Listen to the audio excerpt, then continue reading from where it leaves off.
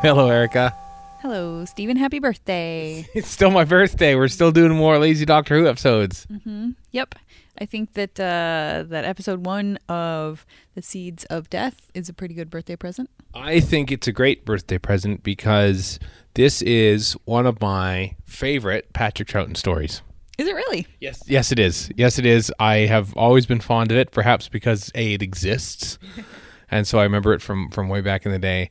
But I love the music, and I love the direction. So Dudley Simpson did the music, and Michael Ferguson, who did the War Machines, is back after 3 years away to direct, and I thought there was some excellent stuff in here. But there is all sorts of different stuff that I love about this. What do you think about this one? Because you've seen this once before, at least, right? I might have actually seen it twice. What? Yeah, same as with the Crotons. I'm not entirely sure. For Verity, we have a spreadsheet. It's actually a public spreadsheet now that you can look and see which Doctor Who stories we have devoted an episode of the podcast to. And I checked, and we never did an episode about the Crotons, and we never did an episode about the Seeds of Death. But it's entirely possible that we did an episode about Zoe, and I watched the Crotons for that. Or we did it. I think we might have done an episode about villains or somewhat sympathetic villains or something like that, and I watched it for one of the characters in this story that I won't actually name yet because we haven't really seen him.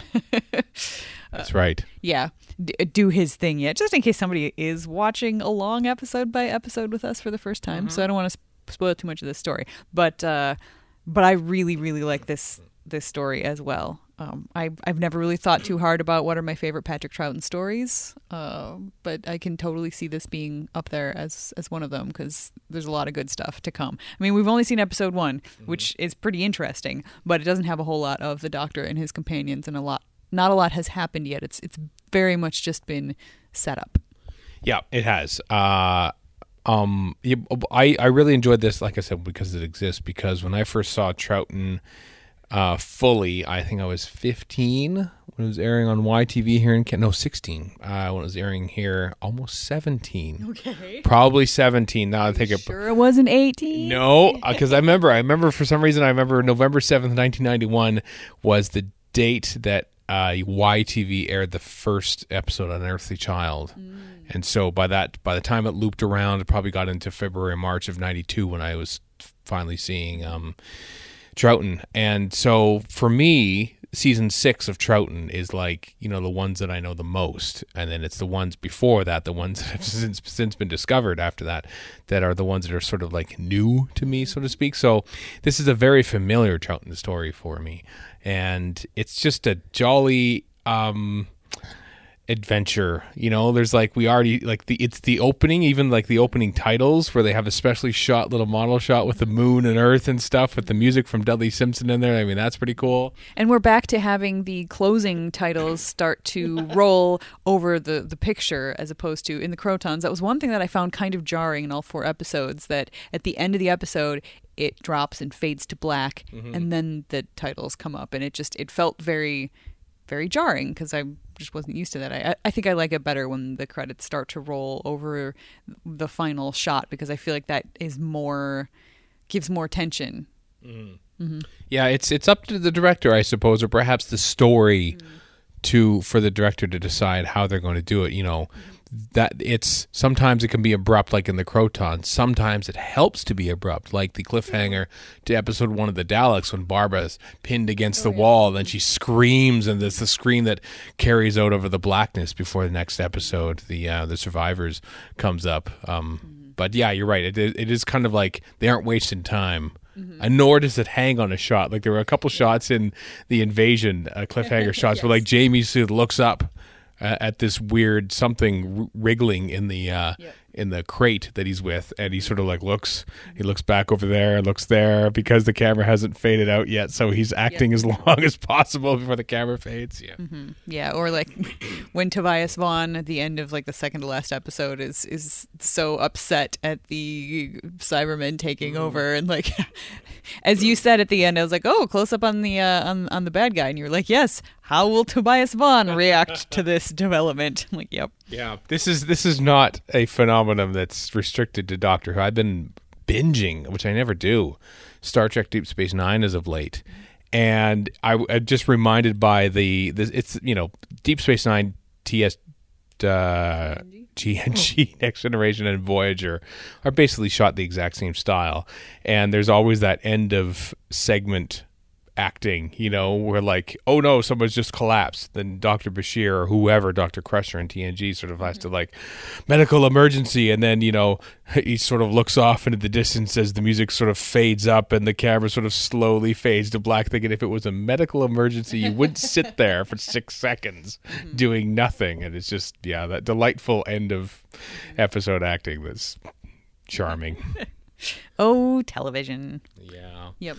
There's I don't want to speak too highly of all the things that are yet to come, but already we get a very not delightful, because he's very terrified the whole story, but Terry Scully plays Fusham, and I think he was the reason you watched this story for Verity. I think it was for like Sympathetic Villains, and he's like, he gives such a believable yet frantic performance, because he's more concerned about wanting to live than to like be a hero and save T-Mat from the invaders. Yep. Yeah, like his captain or whoever was in charge, just like Osgood.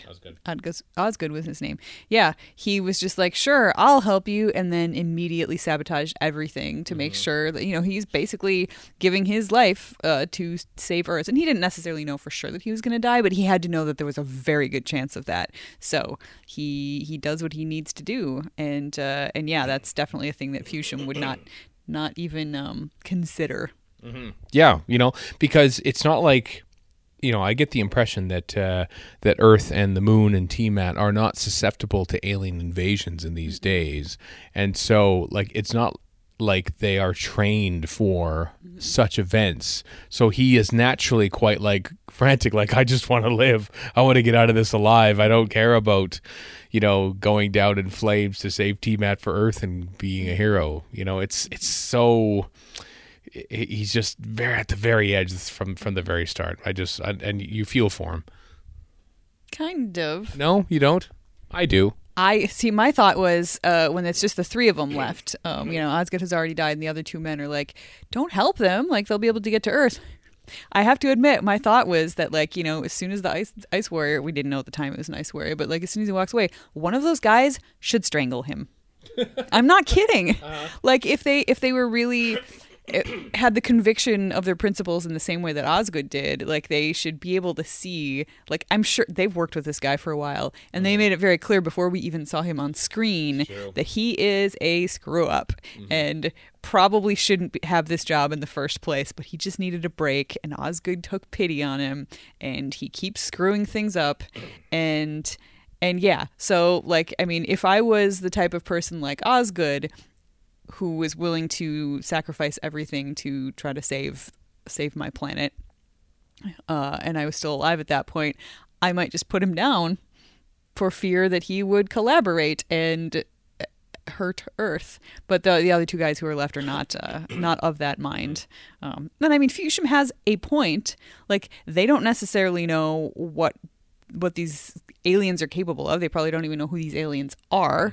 So it's entirely possible that even if they don't help them, they're going to make it to Earth anyway. So Fusham's definitely got the point that, like, where there's life, there's hope. As long as they're alive, there's the possibility that they will be able to get out of it alive or do something to be helpful to Earth later on. Whereas if they just refuse to cooperate, they get killed, and there's no hope whatsoever, at least for them. So I'm, both Osgood's tactic and Fusham's reasoning both have merit, which is one of the things that I think I really like about the story. Yeah, there's no black and white solutions to their problems. They sort of have to work around the pitfalls of both. Yep. Yeah, exactly.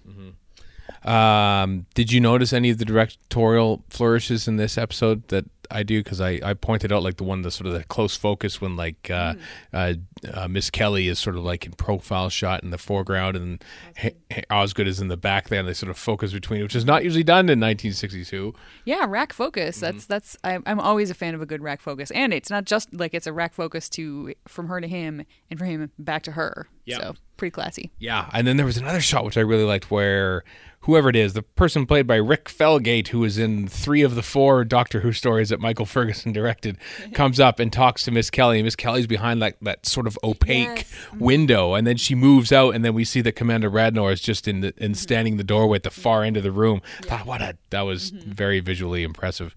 Yeah, I was enjoying it just from the beginning. I was like, how bold to have her just standing behind this. It's not entirely opaque; it's like translucent, so you can so you can see her there, and you can hear her dialogue just fine. I was like, that's a really cool visual shot. And then yes, I hadn't even sort of noticed that then when the camera moves, you see Commander Radnor just framed in the doorway in the background. So it was like that there's some seriously kind of cool stuff going on here. Yeah, he's one of my favorite directors, and I discovered this past year when I watched The Sandbaggers, my favorite new TV series from 2018 that I saw. And at the end of episode 1, I noticed that producer was Michael Ferguson. He went on to direct about half of the episodes as well. So, and I could tell, this has got some flourishes. It's just Michael Ferguson didn't direct this, and then he did. And so I was very, very pleased that I noticed his directorial style. Yeah, it's good stuff. I also like, we were talking in the Crotons about the science fictional sort of ideas. I like this too. They've really set it up. Far future Earth. They've abandoned space travel because they've got this TMAT technology, which, there's a part of me that wants to go, wouldn't you have a mechanical backup just in case it goes down? And then I think about the way that the world works, and I think about the way that government works and the way things are funded, and I realize this is actually not that far-fetched of a situation for society to be in. So they've come to be completely reliant on this thing, and yeah, there's not a lot of backup. Because why would you pump money into 2 things knowing you're only going to use the one, Yep. Like, what if air travel in our world completely ceased for some reason? Like, it just ceased to be the case. I don't think currently have enough boats and ships and stuff to get people around in the way that we did in the past. Passenger ships, because that used to be the way to travel. And like the amount of people who want to go back and forth just simply wouldn't be able. Like it would be a bit of a catastrophe. Not like maybe it's there are still some backups, whereas in this case, the idea that all they have is one rocket being built by a guy in a museum, that's even farther afield. But hey, at least they've got the one guy. Well, we're not an alternative universe, so we don't have like blimps ready on standby and other dirigibles. So, which would obviously be the alternate in to air travel and plane flight and stuff. So yeah, you're right. All alternate universes have blimps and zeppelins. That is how it works in science fiction. I've learned this from television and movies. Yeah, even Doctor Who subscribed to that trope in The Rise of the Cybermen, Age of Steel 2-parter. Really? Wow. You remember that? Yeah, literally the first thing they notice when they land is, there's blimps everywhere. Oh, we must be in an alternate universe. I had forgotten about that because it's the same thing in Fringe. And oh, really? Yep. Oh, yeah. Yep. Blimps everywhere in Fringe in the alternate universe. Counterpart? Do they have blimps in Counterpart? No, I was going to mention Counterpart, but I don't think so. And it's a shame because it takes place in Germany. You'd think that, there's got to be a blimp. I mean, come on, there's got to be a dirigible. But it was only in Counterpart, the 2 universes only split 30 years ago. That's so true. The demise of the dirigible happened before our universe split off from the Counterpart universe in that show. That is a show that we recommend, and that we should probably get into watching season 2 one of these days because it's been airing for a while. One of these days, but we have Doctor Who to get through because, of course, we have to get to Doctor Who and the Silurians by the time, Spirit from Space too. Although you've seen that one, because Verity's covering the season 7. It's starting in March-ish, I think. Are you going in order for that, by the way? Yeah, I mean, we're not doing like boom, boom, boom. Here's all of season 7. We're kind of going back and forth because we're also doing series 7A, Right. and 7th Doctor stories, Yeah. and the 7th episodes or 7th stories in seasons, and 7th like we're doing 7s. Yeah, I forgot now that you aren't covering Spearhead from Space because you already covered that in a previous year for first, probably, I imagine. Yeah. Yep, exactly. Okay, sorry, that's where I got messed up. They're interesting. There was a line removed in the script writing process where Eldred is talking about his rocket. He was going to say this is the rocket that first got us to the moon and stuff, and then they took that out when they realized, well, you know what, America's probably going to land there in a few months, and that's going to be obsolete. This is where we were. This is the exciting time. So, like, you know, like the next episode is like the space pirates and stuff. And so, like, Doctor Who's sort of like capitalizing on the space race and the sort of the massive excitement about space travel thanks to the impending moon landing, which is kind of makes that, you know, humanity loses interest in rockets and everything. An interesting little quirk to that. Yeah. And they are in a space museum, which I thought was funny. Like they've been in a but this is a museum about space as opposed to a museum that's just in space. That's true, but it's more of a space museum because really the space museum wasn't in space either. It was on a planet called Zeros. Well, that's true. On a planet in space. This is a very Earth-centric television show, you realize. Earth is in space. Yeah, I know, but nobody... Copernicus. Nobody thinks about it that way, though. Yeah. But yes, it is true. 8 minutes and 5 seconds past the first episode before the Doctor and Jamie and Zoe are actually even seen. Yeah, and it's the rest of what's happening is just so interesting to me that I don't mind. You know, kind of like the first Ice Warriors story, because I was really interested in like the future politics of the world there too. Like with the Ice Age and the glaciers and stuff, yeah. Yeah, that was all fascinating, and I liked the internal politics of all of that. Yeah, also the Underwater Menace, was it? Where I really, really liked the society and all the people. Yeah, so like there's a lot of Troughton stories where they just, and the Macra Terror. So like all of these futuristic and alien societies that are well built out enough that I am fascinated by them. I feel like the Crotons didn't quite meet that level. I find the Crotons like a comfortable, fun story to just sort of sit and enjoy and watch. I find some of the other stories, this included, more, I enjoy them because they're challenging and they're interesting and they're fascinating. There's not a whole lot of challenge and that sort of thing in the Crotons, but I just like it because it brings me joy. I like this because it brings me like a frisson of excitement. The Seeds of Death, you mean? Yes. Yeah. Yeah, me too.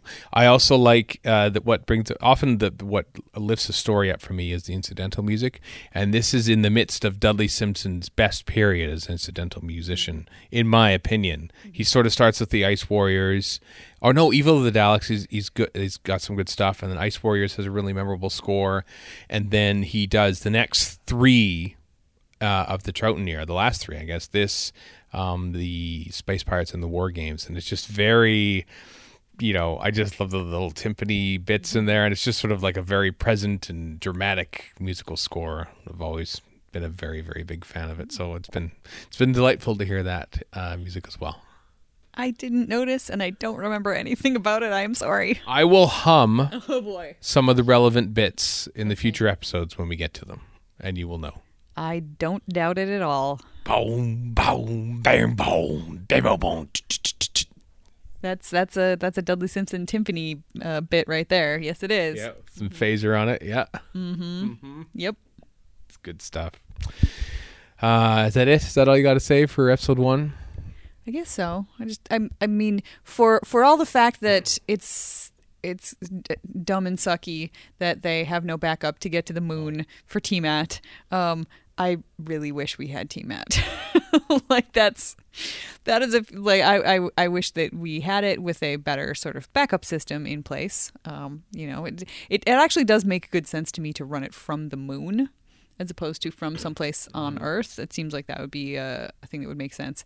But yeah, not having some other manual way to get back and forth is a bit of an oversight. So I am going to write to all of my Congress people and ask them to develop TMAT, but to also keep NASA working on manned travel as well. That's true. Mm-hmm. Transfer out Edmonton to Madison, transfer completed. That's how you would get to... Oh my God, that would be so great. I could visit my mom and dad. Yeah. Mm-hmm. And they could visit us. Mm-hmm. Yep. Then we could probably annoy people too. Although if it was to Madison, it would be to visit my brother, technically. Yeah. Does every, because TMAT capsule, like Eldred assumes that they arrived via TMAT. So are there TMAT capsules like everywhere? Like they watch that little promo video and they have a TMAT capsule like in the middle of London and stuff. Like, are there only public places, or like do rich people, or does everyone have like a TMAT capsule? And if so, I can't imagine, because that control center, that robot voice, the computer voice, is like rattling off every single transfer. I don't think it's rattling off every single transfer. I think it's rattling off all the big transfers of, supplies and goods and stuff like that. Because they specifically talked about in the little promo video about like it's not just for people, it's for goods and services, or goods at least. So I feel like it's the big transfers of important things like food stocks and that sort of thing that are being, manually and directly controlled by the moon. I suspect that the kind that you would have on, the London city street or in a museum or possibly in a rich person's house, I don't think this is in everybody's house, would be the kind of thing like a phone booth where you could literally just dial, I want to go to this place. And then, you might have to wait a little bit for the system to ring it up and bring you through, because there's priority for the big shipments as well. Mm-hmm. But I'm thinking that the computer is probably manually keeping all of these people abreast of the big deal stuff, and the personal transport is sort of secondary.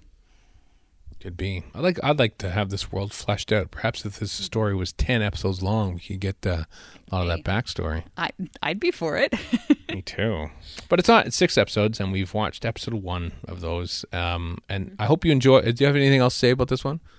No, I'm looking forward to episode 2, but it is now very close to my bedtime, and I have to go to work tomorrow. Frickin' day job. Yeah. Sorry about that, but I hope you enjoyed this little Super Bowl counter-programming marathon, 5 episodes that we watched. We've been rattling through some of these Troughton stuff, which is exciting for me because I quite enjoy watching them, and I really enjoy watching this story. No promises. My hope is that we can get this one done before Gallifrey 1. 5 episodes in like a week and a half. I'm sure we can probably do that. I hate it when you say I'm sure we can do that, because then it doesn't happen. That's also very true. It's like saying piece of cake in the movie Labyrinth. Something terrible is going to happen. Well, I tell you what, though, we won't promise anything at the convention, because that is very difficult to make happen sometimes. Yeah, that's just too frantic. Yeah, it is. Because, I like wrapping up a story before a major event like Gallifrey 1, you see. I mean, I do too, but I also know us, and I also know how frantic our schedule is leading up to Galley and preparing for it. True. So I don't want to promise anything. So that would be nice, but who knows? Well, here's the thing. I was going to wait until later to tell you, but that little bit of Gatorade that you had, I lace it with caffeine, so you're going to be up all night anyway. So let's roll on the Seeds of Death episode 2. It's your birthday, so I can't harm you. But I have a really good book I could just stay up and read. Yeah, you do. I wouldn't do that to you. No, I know. Yeah. I know you wouldn't. Exactly. All right. Well, until next time, folks, goodbye. Goodbye.